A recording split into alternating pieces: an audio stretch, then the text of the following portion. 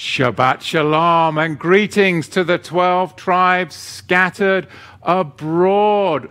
Welcome. So happy to have you here this blessed Sabbath. We had people gathering this morning at Shabbat Fellowship. You will take note down in the description that we do now have the link up for registration and sign up for the Passover 2023. So please visit TorahToTheTribes.com/connect and scroll down to the feasts and click there if you do want to register in for the Passover. Also, you can just click right on the link here in the chat or in the comment section below. We are in Isaiah, the 5th Hebrew Gospel today, and we are going to dive right in to chapter 5. Assyria, of course, in this chapter will invade the land. So we have the breakdown of that, the commencement prophecy from Yeshayahu, Isaiah the prophet. And then in the latter part of chapter 8, we see the commandments. Fear Yahweh, and heed his word. If we're not heeding his word, then do we really have a fear of Yahweh? And so there is this connection between honoring and fearing Yahweh and having a discipline and a diligence to study his word. They're not divorced from one another. You can't say that you love God, but then you don't keep his commandments. It's intricately connected to covenantal blessing. And I believe that this misunderstanding and misappropriation of the faith has been the downfall of the modern church. Not understanding the covenantal terms of how it's about fearing Yahweh and keeping his word. That is the covenant. And we'll get into that in the latter part of the teaching today. So let's delve right into chapter 8 and verse 1. Moreover, Yahweh said to me, take a large scroll and write in it with a man's pen concerning Maher Shalal Haz-Baz. The plunder hurries, the prey speeds along. And I took with me a reliable witness of record, Uriyahu the Cohen, the priest, and Zechariah, the son of Bechariah. And I went in to the Neviah, the prophet, and the Neviah, and she conceived and bore a son. This is how chapter 8 opens up. And this chapter, as with so many others, consists of this veiled, mysterious prophecy. And veiled, mysterious prophecies throughout it. And the sages, they differ in their meaning and in interpretation to the meaning of this. We've got, of course, this name that comes up. Maher Shalal Haz-Baz. The plunder hurries, the prey speeds along. And there's different translations of that in your translations that you can see. But the two phrases, to hurry the booty, or plunder quickly. That's another translation of that Hebrew word. To hurry the booty, plunder quickly. What does this convey? Well, it conveys the prophecy. The idea that plunder and robbery, destruction, they were looming. They were coming. They were looming ahead for the inhabitants of Jerusalem, that they were looming ahead for Judah, and it will be accomplished quickly once it begins. Doesn't it say in the Revelation that he comes quickly? Meaning once it begins, then it comes quickly. Now the time of when until it begins, we don't know how long that is. But once it begins, it's going to come quickly, which gives us the understanding. Because this is a prophetic theme that will carry on into our days. Now, Assyria, the nation, was coming down and plundering quickly. But you'll see throughout the scriptures, there is this character called the Assyrian. And the Assyrian is the end-time Antichrist that is going to come down from the north and plunder the west. The Assyrian, you'll see that throughout Scripture. It's a type and an antitype. So here we're dealing with Assyria, but in the end times we're going to be dealing with the Assyrian, some kind of global leader that is going to plunder down from the northern hemisphere and bring forth, of course, chaos, mayhem, and it's going to be the same prophetic outlay of what? To hurry the booty, plunder quickly, meaning it will be accomplished quickly once it begins. So wouldn't we be the people that would want to know the signs and the seasons? The Hebrew phrase there, Moedim, which is why we keep the feasts. Because the feasts are prophetic shadows of things to come. Good things to come, but also prophetic shadows of the timing of when things are going to begin, and we need to be aware of what? Exactly the veiled, mysterious prophecies that are going to be unveiled in this chapter. So the first phrases, or the first phrase, is a reference to the invasion or plunder. And it is at the hand of the Assyrian kings, Shalmaneser and Sancherib. And they are the ones who destroyed the northern kingdom, commonly called the 10 tribes, or Ephraim after the leading tribe. Now the second phrase refers to the invasion, which would be just a robbery. Now, you have to look prophetically and geographically of how this could possibly play out. Right now, in this world, are you being plundered and robbed, and are billions and billions of dollars being taken and thrown out into a land of the north, which is actually connected with Russia and some would say the Gog and Magog prophecies? And that's a whole nother teaching going into the book of Daniel that we're not in, so I'm not going to get into that. But if you can make the connections, and I'm talking, of course, about Ukraine, and I'm talking about the robbery and the plunder that's going on now, just keep that in mind if a character arises that could be the Assyrian. Because Isaiah the prophet will declare from the beginning the end, and the end from the beginning. And we have to be the ones that are able to thread the needle by seeing and being alert and being the people of the covenant, which is fearing Yahweh and keeping his word and keeping ourselves in his word, so that we can have the eyes to see and the ears to hear. Because the nations are asleep. So asleep that they're flying the Ukraine flag when they don't even know where Ukraine is, and they haven't even ever been to Ukraine, and they're not going on holiday to Ukraine. They're just going along with the political chaos. But we see that we need to be what?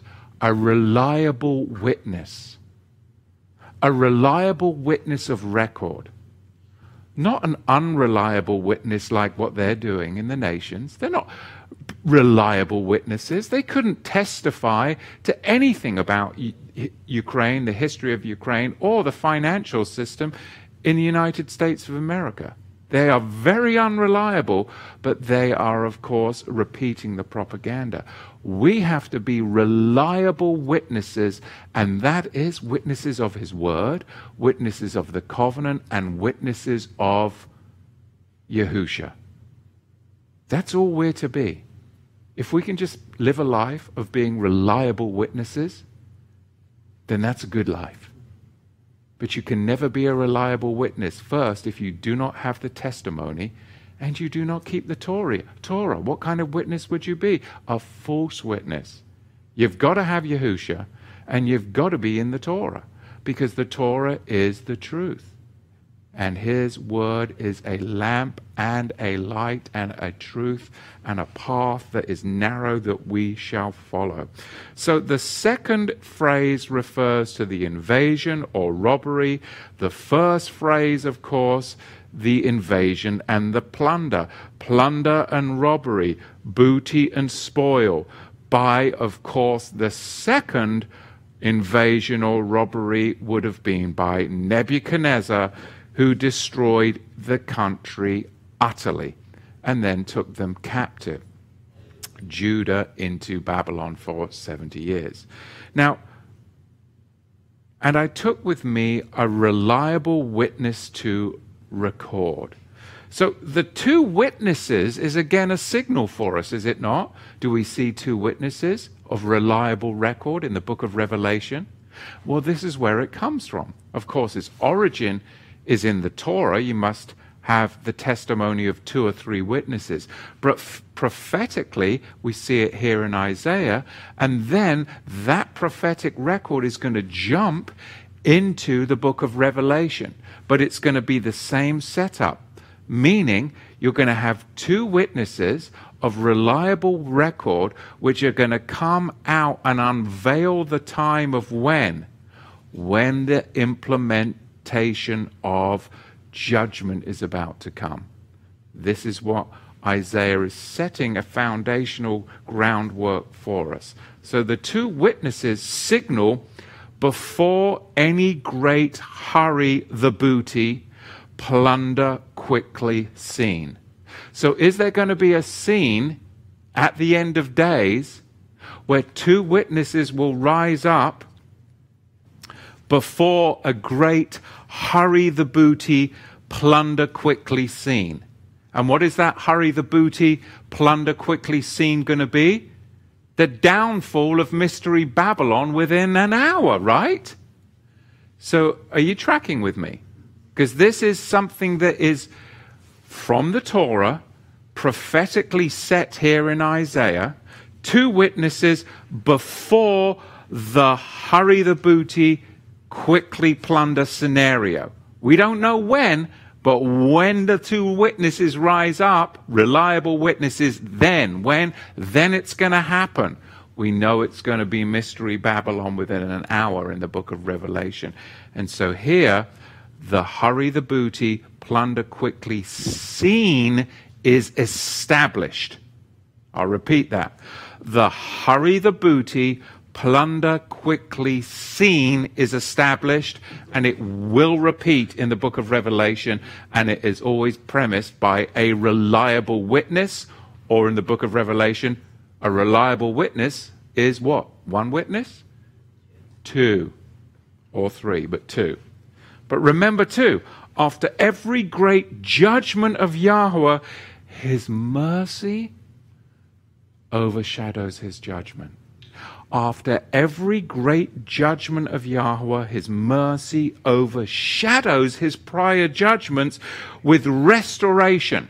And we're going to see that restoration, and you see it prophesied by another great prophet, Zechariah, in Zechariah chapter 4. And I'll read it to you.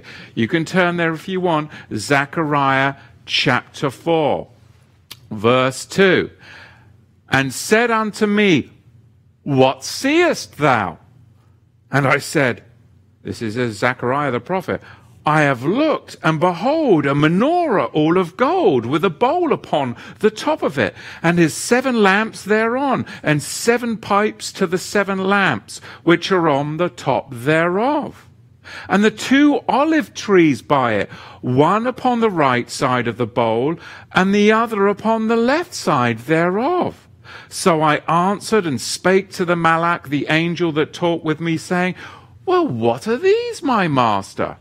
And most people have no clue. This is the two houses of Israel, Ephraim and Judah, Israel and Judah. These are the two faithful witnesses, and they're supposed to be witnesses in the greater Exodus when we return to the land of the Torah and the testimony of Yahushua.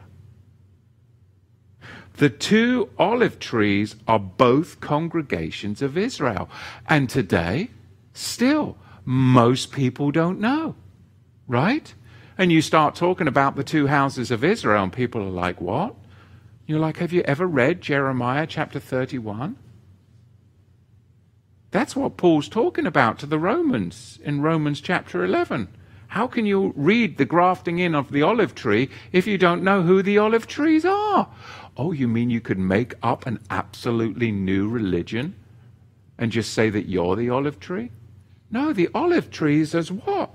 Are both houses of Israel, Israel and Judah, standing before literal bowls in the menorah of restoration, but prophetically before the bowls of judgment, both representing Yahweh. So yes, there's the literal bulbs in the menorah, but they are also standing, Israel and Judah, before bowls of judgment. Right here in Isaiah chapter 7, what are they standing before? Bowls in the menorah or the impending bowls of judgment? They're standing before the impending bowls of judgment that are going to be announced by the reliable witnesses. It's the same scenario that's going to unravel at the end. That's why I love the book of Isaiah, and it's so important for us to comprehend in these days and times, because it lays out a structure for us that will repeat again. Everybody with me? I'm with me. Are you with me? We're with me. Okay. I'm hoping you comprehend. Prophetically, this is talking about the bowls of judgment, representing Yahweh, both sending forth as a witness, both producing an individual witness to prophecy, and together both representing the whole people of Israel, the whole house of Israel, returning to the land. So the future witnesses before judgment are seen again at the end of history. Revelation chapter 11, verse 3. And I will give power unto my two witnesses, and they shall prophesy 1,260 days, clothed in sackcloth. You see? It's absolutely amazing. Isaiah declaring the end from his prophecy right here in chapter 8. Now, I'll read for you verse 3 of our text in chapter 8. Then said Yahweh to me, call his name Mahal Shahal Hashbaz. For before the child shall have da'at, knowledge to cry, my Abba and my Ema, the riches of Damascus, and the plunder of Shomron shall be taken away before the Melech, the king of Ashur, Assyria. Yahweh spoke to me again, verse 5, saying, verse 6, for as much as this people refuses the Maim, the water of Shiloh that flows softly, and instead have their simcha, their joy in Retzin and Remaliah's son. Verse 7. Now therefore see, Yahweh brings upon them the Maim, the water of the river, strong and mighty, even the Melech of Ashur, the king of Assyria, and all his Tifereth glory. And he shall come up over his channels and go over all of his banks. And he shall pass through Yehuda, and he shall overflow and pass over. He shall reach even to the neck, and by the stretching out of his wings, he shall fill the width of your land, O Emmanuel. Be shattered, O you people. You shall be broken in pieces, and listen. All of the far countries, prepare yourselves, and you shall be broken in pieces. Dress yourselves, and you shall be broken in pieces. Take counsel together, and it shall come to nothing. Speak the word, and it shall not stand, for El is with us. So it's the king of Assyria who plunders and spoils Yahweh's people. I will commission him against a godless nation, to pillage, to plunder, to spoliate for spoil. The truthful witness will, however, testify that Isaiah predicted these things before they even happened. The people then will be what? They're going to be without excuse, because they heard the warning from the lips of the prophet himself. They did not see the signs of the times, and they did not hear the heed of the words of the prophets. Can you see a people today that are just like that? No matter what you say, no matter how many times you speak about the truth of Yahweh and his son and what you're doing and how he's changed your life through the more growth that you have in his word, people are still... Now, will you be coming round our house for Christmas? Well, mother, how many times have I told you?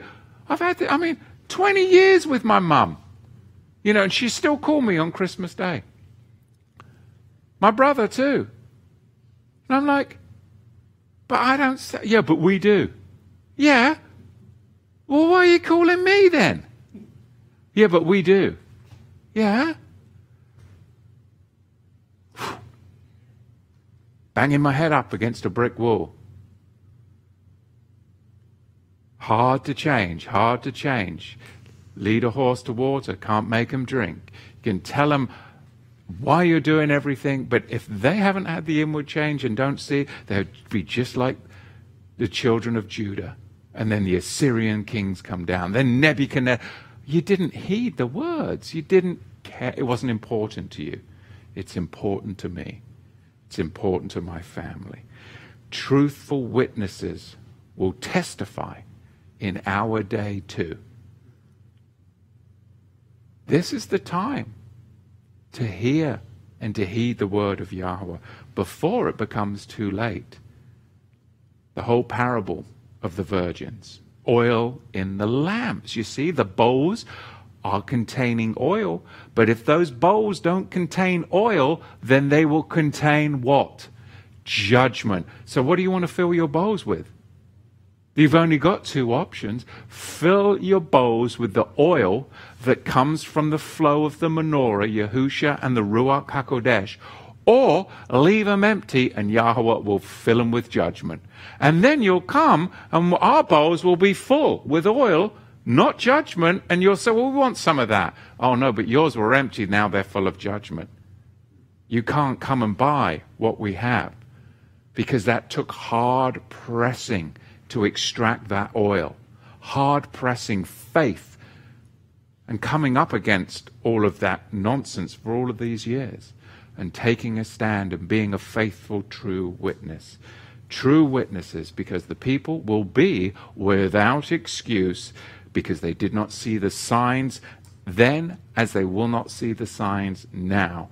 They didn't heed the words then as they do not heed the words now. Masher Shalal Hashbaz. Hasten the plunder, hurry the spoil. Masher Shalal Hashbaz. Hasten the plunder, hurry the spoil. Assyria being the hostile superpower from the north that conquers by military might. And ancient Assyria, of course, like I said, does serve as a type of an end-type superpower that repeats this very scenario. So what is the end-time superpower? And again, you have many prophecy pundits looking at the Gog and Magog prophecies of the end-time superpower and wondering what is really going to kick off over there in Ukraine, and really, are we being drugged into another Vietnam? Are we being drugged into another Afghanistan? Are we really going to be printing for these people that we don't know? What are we involved in? The same old plunder, spoilage, and looking to come into this chaos and drag as many people as you can. But we need to see prophetically the implications of that. Verse 6, for as much as this people, verse 9, be shattered, O you people. So Yahweh, what is he doing between verse 6 and verse 9? For as much as this people, verse 9, be shattered, O you people. Yahweh is disavowing their covenantal status. Yahweh disavows their covenantal status. And this is a real thing that people don't seem to grasp. They don't seem to comprehend. What do you think will happen to a people that believe they have this special relationship, this special covenantal status that gives them a concession to disavow the commandments of God? Well, I've got this special relationship. We don't keep the commandments because I've got this special concession. I've got my own personal Jesus. Well, hang on a minute. It's never been like that. There's nowhere in Scripture where you can pull that from.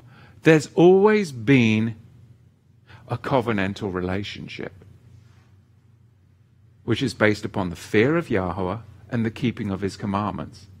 That defines the covenantal relationship.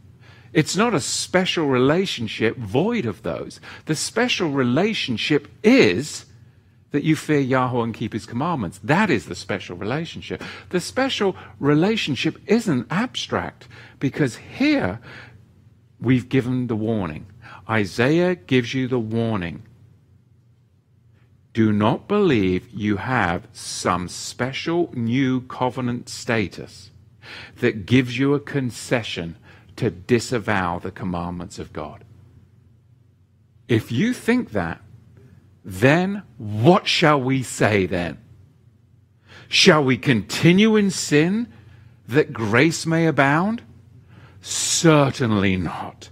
How shall we who died in sin live any longer in it? Paul is explaining the covenantal relationship. And grace is what empowers you in the covenantal relationship. But people have used that as the concession card to get out of it. What do I mean? It's a funny thing, really. How it's been used for centuries, hesed, grace, to give a religious pacifier to a whole slew of people that are lukewarm. Grace, hesed. Of course, first appearance, Genesis chapter 8. Noah found hesed, grace in the sight of Yahweh. You would have never known it from the doctrinal rhetoric that we hear today. But hesed, grace, appears 3 times more in the Old Testament than it does in the New Testament. 3 times more. Grace is born in Genesis chapter 8. It appears the Old Testament is full of far more grace than the New Testament. Oh, no, it's not. Oh, yes, it is. Do a word study. Hesed. 3 times more in the Old Testament. And it doesn't stop at Pentecost. Shavuot. Graced hesed. Because it is Tanakh, it's Old Testament, it's Torah. Its origin is not a license to sin. And it's not a license for a special relationship that voids you of any covenantal consequences to obedience. Meaning, we have grace, it's supposed to empower us to live in a covenantal status. It's not to disempower us for some special relationship void of the real covenantal status. And that's why I love the Melchizedek message, because it goes back to the book of the covenant. It's all about covenant relationship, which is what Yahushua's blood, death, burial, and resurrection gave us access back into the covenant. So we want to find its parameters. Grace is the empowerment, really, then, isn't it? To live a holy, righteous, and godly life in a sick and perverted world. That's what it is. It's not a hall pass to lawlessness. Grace is not a hall pass to lawlessness. Grace is the empowerment to live a holy, righteous, and godly life in a sick and twisted Babylonian society. You see, the Christian church family is not under Yahweh's grace. Because if they were, they would be empowered to keep the commandments. Are they empowered to keep the commandments? No. So they cannot be under his grace. Because grace is what empowers you to keep the commandments and come into a covenantal status, which is fearing Yahweh and keeping his commandments. So what are they under if they're not under his grace? They're under his mercy, the withholding of just judgment deserved, because you should be judged for being so lawless and for trampling the blood of Messiah as a standard for why you don't keep the commandments. Yahweh's, at some point, he's going to remove that mercy, and then the bowls of judgment come. So the Christian church is not under Yahweh's grace. They're under his mercy. But you see, words mean things. And if you don't give the proper definitions to the sheeple, then they'll believe that mercy is grace and grace is mercy. And then they'll do the opposite of what they're supposed to do. They'll hold up the banner of Jesus and then break the commandments, thinking that they're empowered to do that. And you can see how it's been set up, because the sheeple don't know what words mean. Words mean words, as Brad Scott used to say, bless his soul. Words mean things. So we have to go back to the definitions. Hesed, grace, its Torah origin, is so much more. 3 times more in the Old Testament than in the New Testament. So we would find then that if the church were under Yahweh's grace, they would not be violating the Torah, because grace empowers you to live a holy, righteous, and godly life, not a lawless life of church tradition. So we have to understand the terms. Justification, meaning just as if you'd never sinned. Justification declares you good, but it doesn't make you good. Justification declares you good, but it doesn't make you good. What makes you good? Sanctification. If we had just sat down when we first got saved and had a few word studies, grace, hesed, justification, sanctification, law, Torah, people would realize the truth, covenant. But we never did. And then we misappropriate words, and the next thing you know, you're off running down a broad road that leads to destruction. Words mean things, and this is what has left us afoul of the law, Yahweh's law and men's law. Just as men will use your ignorance of the law against you, so Yahweh will use your ignorance of the Torah against you too. Because it's all his natural law. Men will use your ignorance of the law against you. In fact, there's a maxim. Ignorance of the law is no excuse. You try and find yourself in I didn't know. Ignorance of the law is no excuse. Well, that's a maxim. It's Yahweh's maxim. Ignorance of the Torah, it's of no... Well, I've got Jesus. Ignorance of the Torah is of no excuse. You don't have a free hall pass. You are empowered by grace to keep the commandments, but you chose to use grace as a justification for license. That's the problem with religion. That's the problem with not listening to the prophecies set here by the prophet Isaiah. The church, brethren, has switched the definitions on you, making you believe you are under grace when you are really under mercy. Rachamim. And mercy, rachamim, usually always produces sanctification because it's a gift that leads to repentance. So these are word studies that we should all be doing. Changing grace, hesed, for mercy, rachamim, has gaslit a whole religion into a place of complacency. The same kind of complacency that our prophet warns Judah and the Jerusalemites of right here. It's gaslighting. That's a modern term. But it's gaslighting. Grace, that's gaslighting you. And there, the sheeple have fallen. Look at verse 11. For Yahweh spoke this to me with a strong hand and instructed me that I should not follow in the derek the way of his people, saying, do not regard as an alliance what this nation calls an alliance, neither fear what they fear, nor be troubled by them. For Yahweh spoke this to me with a strong hand, verse 11. A strong hand. So we have to be careful. Because I can often communicate with a strong hand because I'm powerfully passionate about what Yahweh has done in my life. I'm powerfully passionate about the prophecies. I'm powerfully passionate as a person. That's just the way I am in life. But this is what I've learned. Anger and emotion are strategically counterproductive.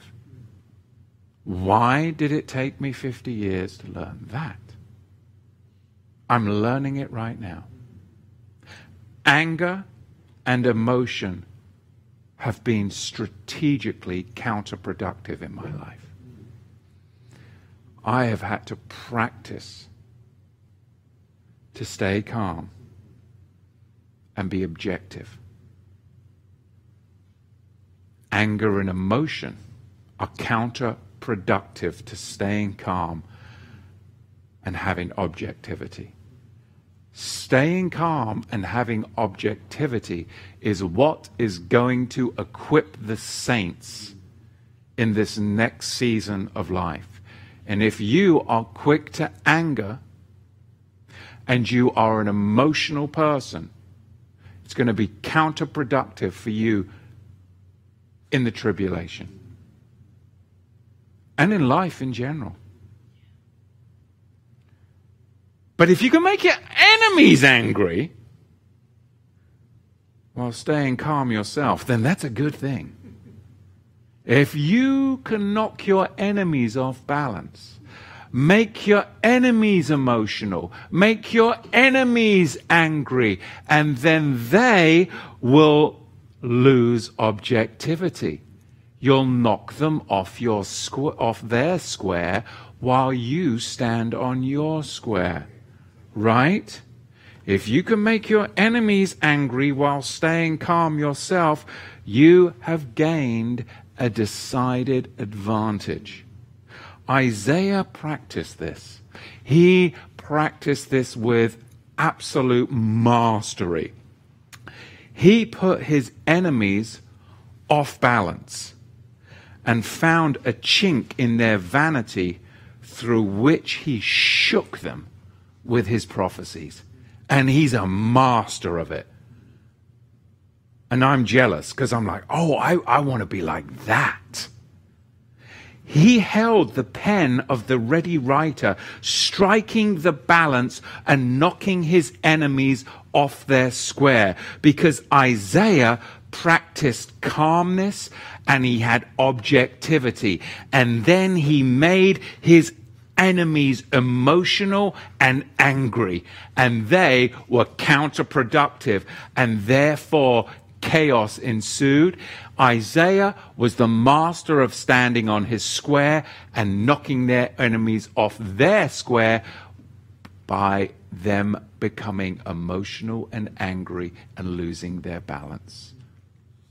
This is what I gleaned so far in 8 chapters. Proverbs in the 18th chapter and the first verse says, "He who isolates himself pursues selfish desires. He breaks out against all sound judgment." Proverbs chapter 18, verse 1.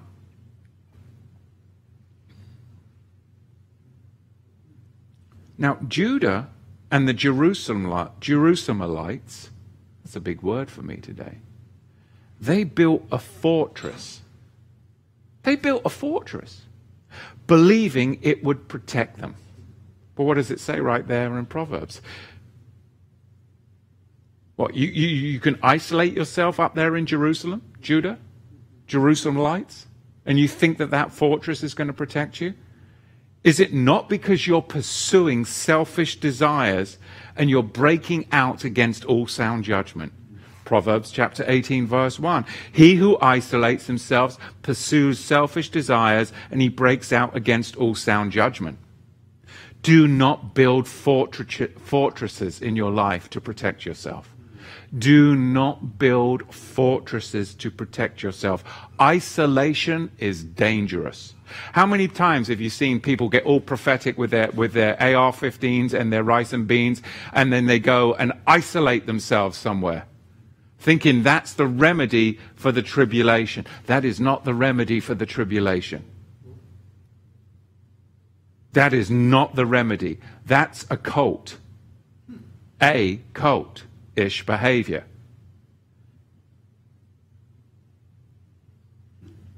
Isolation is dangerous.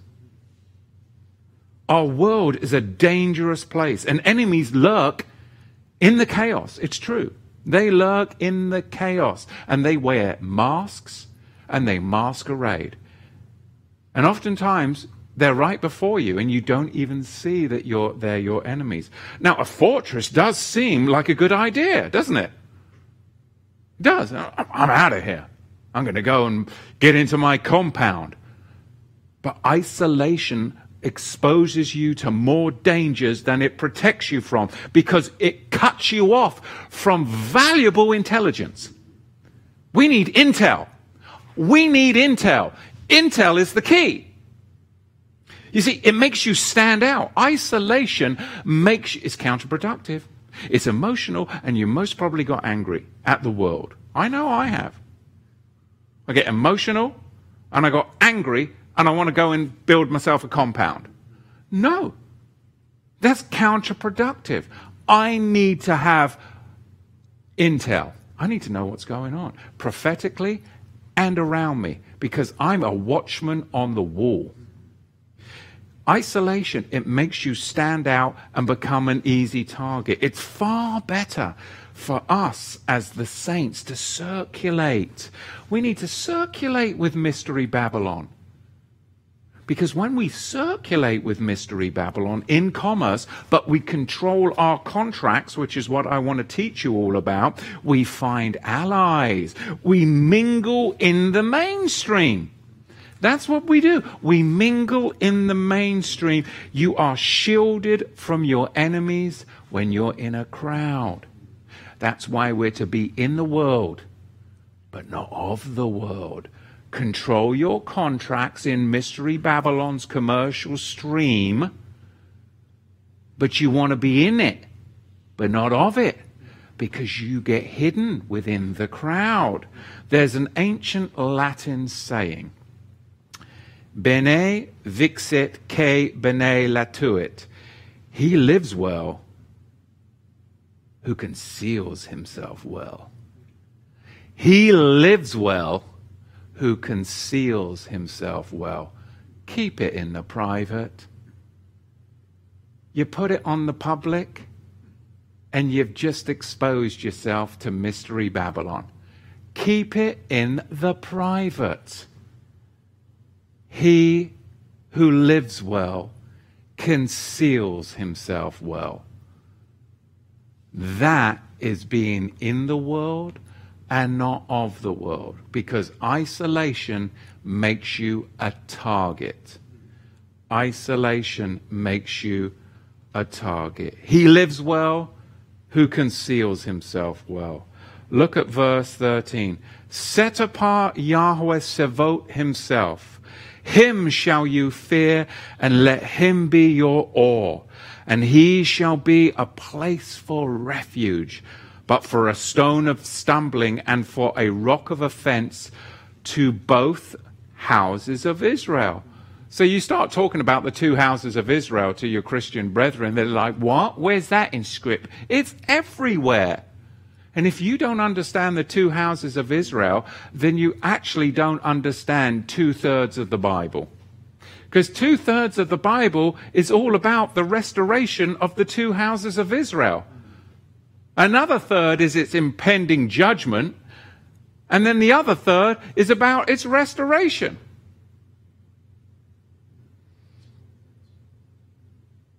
Just as Ahaz proved disloyal to Yahweh, so Ahaz's people proved disloyal to Ahaz himself. They favor the waters of Shiloh which flow gently, verse 6. That is, they favor that over the Davidic dynasty that Yahweh appointed to rule over them. They didn't want the Davidic dynasty. They wanted the waters of Shiloh, which flow gently. But they actually ended up being disloyal to Ahaz, just as Ahaz was disloyal to them. And so the waters of Shiloh burst its bank and flooded and caused chaos on their isolated scene. This is what Isaiah is breaking down for us here. Do you see it? This is a comparison between Ahaz and the Davidic dynasty. They chose the waters of Shiloh which flow gently. Verse 6, that is over the Davidic dynasty that Yahweh actually appointed to rule over them. For conspiring to replace Ahaz, they will suffer worse than his rule. That is out of control river flooding beyond its banks. And that's the description here. The king of Assyria is that out of control river flooding beyond its banks. That's the king of Assyria at the height of his military power that comes down. So just as a river bursting its banks causes absolute plunder and mayhem, that is what is going to happen with the king of Assyria at the height of his power. That's what's being described here. Because they had conspired to replace Ahaz. Therefore, they're going to suffer even worse than his rule. And that's what happened. Verse 15. And many amongst both houses shall stumble and fall and be broken and be snared and be taken. I love this. Verse 16. Seal up the testimony, seal the Torah among my disciples. Talmudim. And I will wait upon Yahweh that hides his face from the house of Yaakov, and I will look for him. See, I and the children that Yahweh has given me are for signs and for wonders in Israel, from Yahweh Sevot, who dwells on the Mount of Zion. Look at verse 16. Seal up the testimony, seal the Torah among my Talmudim, and I will wait upon Yahweh that hides his face from Bet Yaakov, the house of Jacob, and I will look for him. But go rather to the lost sheep of the house of Israel we find in the gospel prophesying this very scene. You're familiar with the verse, right? But go, Yahushua says, but go first rather to the lost sheep of the house of Israel. Again, he says, but he answered and said, I am not sent but unto the lost sheep of the house of Israel. And again, how think ye, if a man have 100 sheep and one of them gone astray, doth not he leave the 99 and go into the mountains and seeketh that which has gone astray? The prophecy unraveling in the New Testament there from this origin. You see, Isaiah chapter 8 verse 20, to the Torah and to the testimony. If they do not speak according to this word, it is because there is no light in them. We have to have the Torah and the testimony of Yahusha to be the covenantal people. Prophesied right here. Then spake Yahusha again unto them, saying, I am the light of the world. He that followeth me shall not walk in darkness, but shall have the light of life. Again, as long as I am in the world, I am the light of the world. And again, Yahusha answered, Are there not 12 hours in the day? And if any man walk in the day, he stumbleth not, because he seeth the light of this world. But if a man walk in the night, he stumbleth, because there is no light in him. Again it's written, Then Yahusha said unto them, Yet a little while is the light with you. Walk while ye have the light, lest darkness come upon you. For he that walketh in darkness knoweth not whither he goeth. And again it is written, While ye have light, believe in the light, that ye may be the children of light. Soothe my soul. These things spake Yahusha, and then he departed and did hide himself from them. But again it is written, I am come a light into the world, that whosoever believeth on me should not abide in darkness. Do not abide in an anti-Torah belief system. Isaiah's prophecy was fulfilled in the days of Hezekiah. The prophesied Emmanuel, when the Assyrians besieged Jerusalem after Assyria had destroyed all the peoples and their lands. You see that in Isaiah chapter 36 and again in Isaiah chapter 37. Hezekiah serves as an end-time shadow of Yahweh's servant, while the enemy's outstretched wings simply alludes, I think, to the kind of modern warfare that is being ramped up right now over in Ukraine. Are we going to rely on an arm of flesh? Because that's what Mystery Babylon is relying on. Are we going to rely on an arm of flesh? Isaiah chapter 20 verse 5, Isaiah chapter 30 verse 1. No, we must rely on the Torah and the testimony. That defines our covenantal status and blessings. We circulate in the streams of commerce of Mystery Babylon as a grey man. We control our contracts. We live in the private. We don't put things on the public record. And then when we live like that, we'll be ready to leave Mystery Babylon when she goes down in an hour. And because we've been in the private, we'll be able to plunder and take everything with us, just as Moses and the Israelites did when they left Egypt. Yahweh wants to establish goodness, but we have to be willing to change the way we have lived with Mystery Babylon. It's time to come out of her now, my people, in preparation for the greater exodus that is going to happen in our lifetimes. Yahweh is with Emmanuel, yet Emmanuel's terms have been set and established. Emmanuel's terms of the covenantal status, they've been written in the New Testament for thousands of years. But why is it that the covenantal terms haven't been explained? It's not as if the gospel writers and the writer of the book of Hebrews didn't give you the exact terms of covenantal blessing. But we never read it. Or we didn't look at the words, because words mean things. Hebrews chapter 8 verse 6 gives you the covenantal terms. Turn there with me, we'll finish up there. Emmanuel's terms are set forth in Hebrews chapter 8, specifically verses 6. But now he hath obtained a more excellent ministry, inasmuch as he is also mediator of a better covenant, which was established on better promises. That's the King James Version.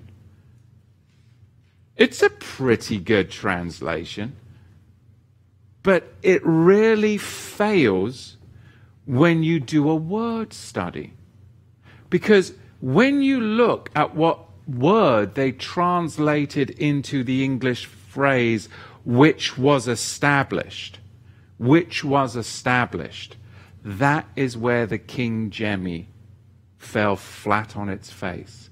Because that word which they translated into which was established is a Greek word, and it's Greek number 3549. Nomotheteo. Nomotheteo. It's the very same word that's defined earlier in Hebrews chapter 7 verse 11. What is nomo? Nomotheteo. What is nomo? Nomo, nomos, law. So, which was established actually is a Greek word that's got law in it. Well, why didn't they put that there? They actually put it properly. The King Jimmy translated that word properly in Hebrews chapter 7 verse 11. But why did they not translate it the same way in Hebrews chapter 8 verse 6? Because it was not conducive to their religion.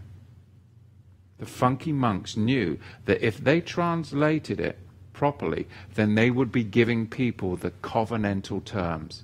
And they wanted the covenantal terms to be with the Pope or with the Protestants. If they translated Greek number 3549 properly, nomotheteo, they would have translated it just as they had in Hebrews chapter 7 and verse 11. Received the law. What does received the law mean? Given as Torah, right? Received the law. Did you receive the law?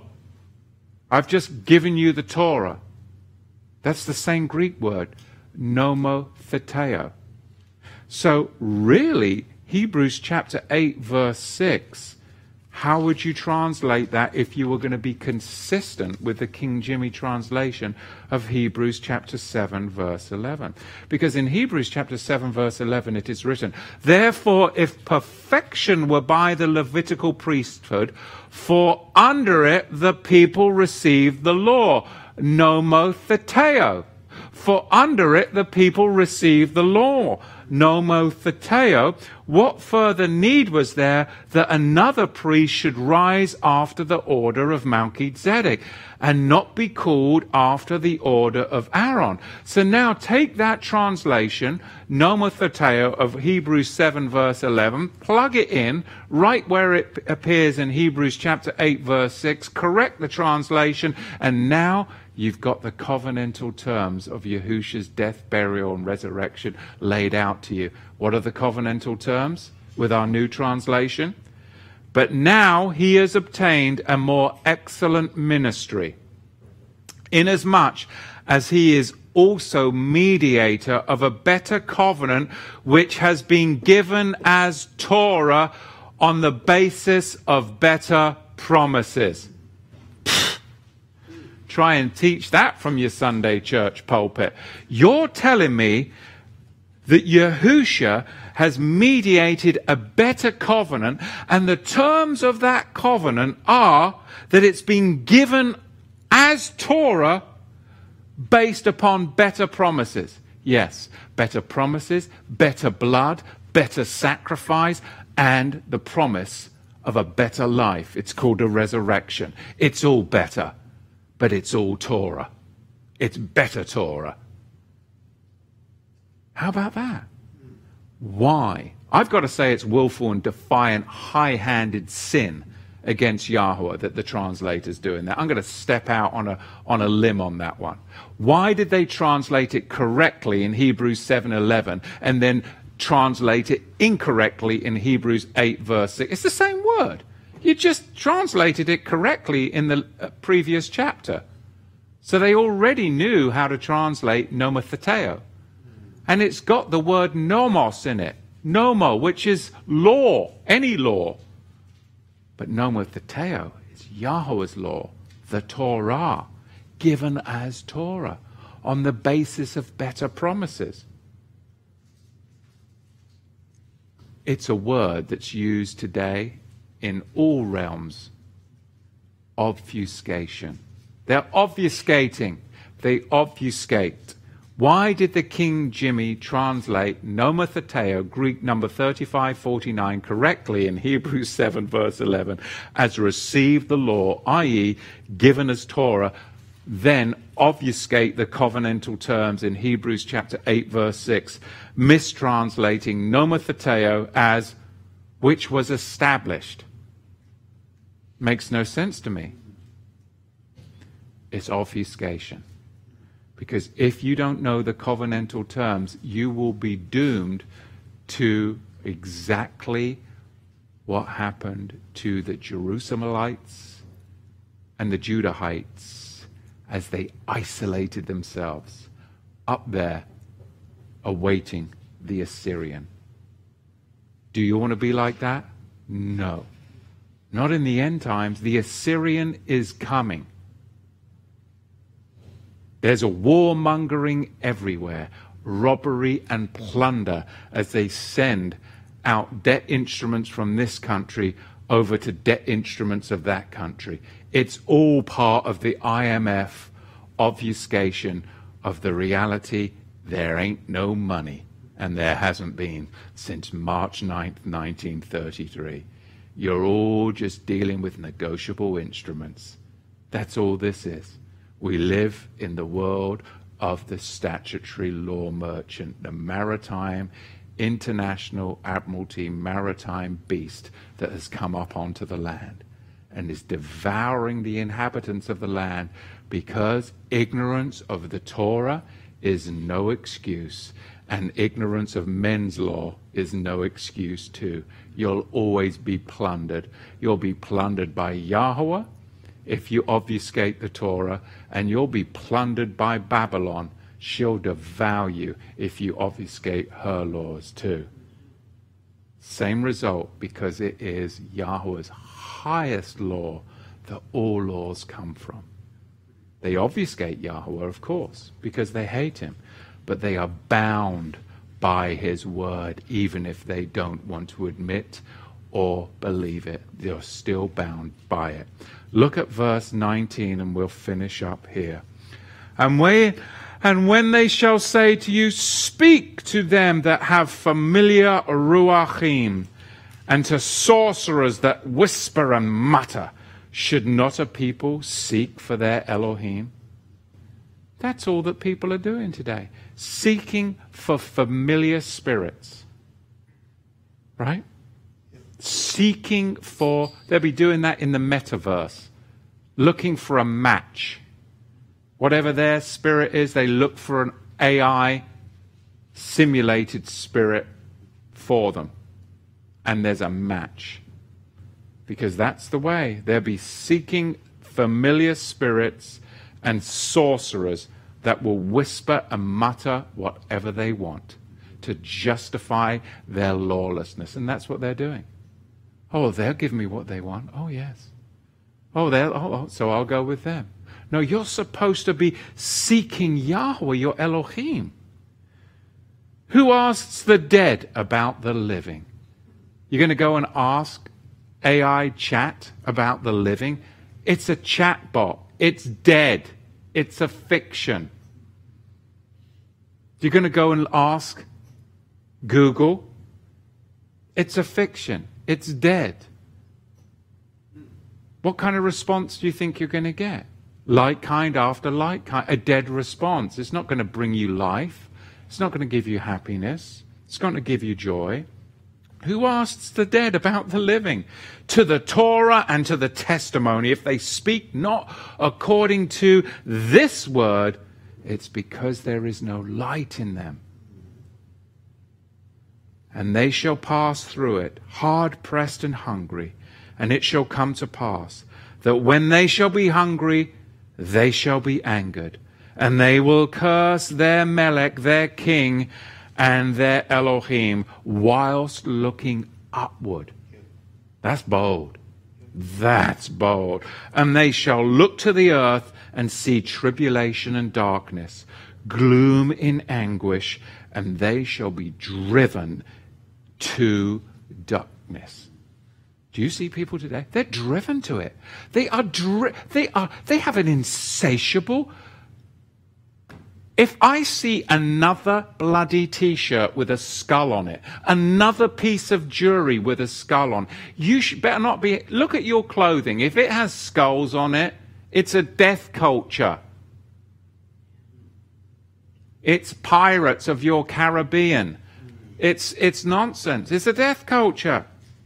You're being driven into darkness. It's everywhere.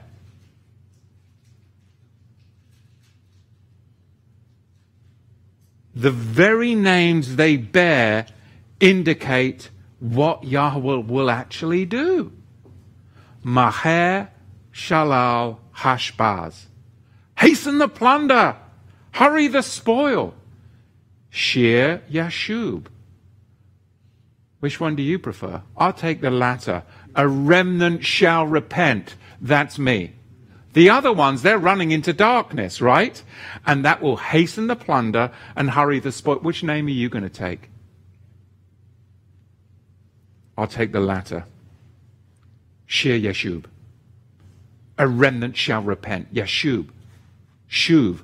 Shuv. You hear it, don't you? Hear that Hebrew word in there? Yashuv. Yeshuv, shuv, repent, teshuvah, repent, turn round. Turn round and go back the direction from whence you came. Where did I come from? You came from the two houses of Israel, you idiot. You're not a pagan Gentile. You're not some Roman pontiff slave. Okay? I know you think you are, but you're actually a man of the land. You're a sentient moral being. You're not a fiction. Go back and graft back in. But no, we've been turned the wrong way. Shir Yeshub, a remnant shall repent and return. Well, how are we going to do that? Well, it's all in the names. Emmanuel. Yah is with us. Yeshayahu. Yahweh will save. Yahweh may hide his face from his apostate people. Verse 17, but not from those of you among whom he dwells. Does he dwell amongst you? Does he dwell in your heart? Does he dwell in your lifestyle? Does he dwell in the Torah and to the testimony? If you have these, then you are of him. Covenantal status. Hebrews 8 verse 6 defined nomotheteo, based upon a Torah of better promises, better blood, better covenant, better Yahusha, better than all the prophets, a prophet like unto Moses, but better. Better. Emmanuel, Yahweh is with us. Isaiah in the 57th chapter and the 15th verse, I'll finish with this. For thus saith the high and lofty one that inhabiteth eternity. Isn't that where you want to inhabit? I want to inhabit eternity. And eternity started the day I got saved. I'm living in eternity right now. Death, where is thy sting? You can't hurt me. I said that the other. You can't. Renew your mind. What can they do to you? You're living in eternity now. It's just going to be a walk in a piercing through the veil. But we're living in eternity now. We have eternal life. For thus saith the high and lofty one that inhabiteth eternity, whose name is Kadosh, holy. I dwell in the high and holy place, with him also that is of a contrite and humble spirit, to revive the spirit of the humble, to revive the heart of the contrite ones. For I will not contend forever, neither will I always be wroth, for the spirit should fail before me, and the souls which I have made, for the iniquity of his covetousness was I wroth, and I smote him. I hid me and was wroth, and he went on frowardly in his way of his heart. I have seen his ways, but I will heal him, and I will lead him also, and I will restore comforts unto him and to his mourners. You've got to mourn for your sin, and he'll restore you. But if you live frowardly, then you will be destroyed. And that's exactly what Isaiah was communicating to the Jerusalemites and to the house of Judah. Shuv, return to the two houses of Israel. And the only way you get to is by the Torah and the testimony. And if they speak any other word other than this, then the truth is not in them. Come and find out some more truth by coming to the Passover here. Sign up in the comments section. You'll see it in the description of this teaching, or you can fast forward and just click right on the link. We're going to be celebrating right down here on the rivers of the Willamette. Great for mikvah. April 2nd to 4th on the Roman calendar. But of course, it's going to be Aviv 14th, the Passover, coming up.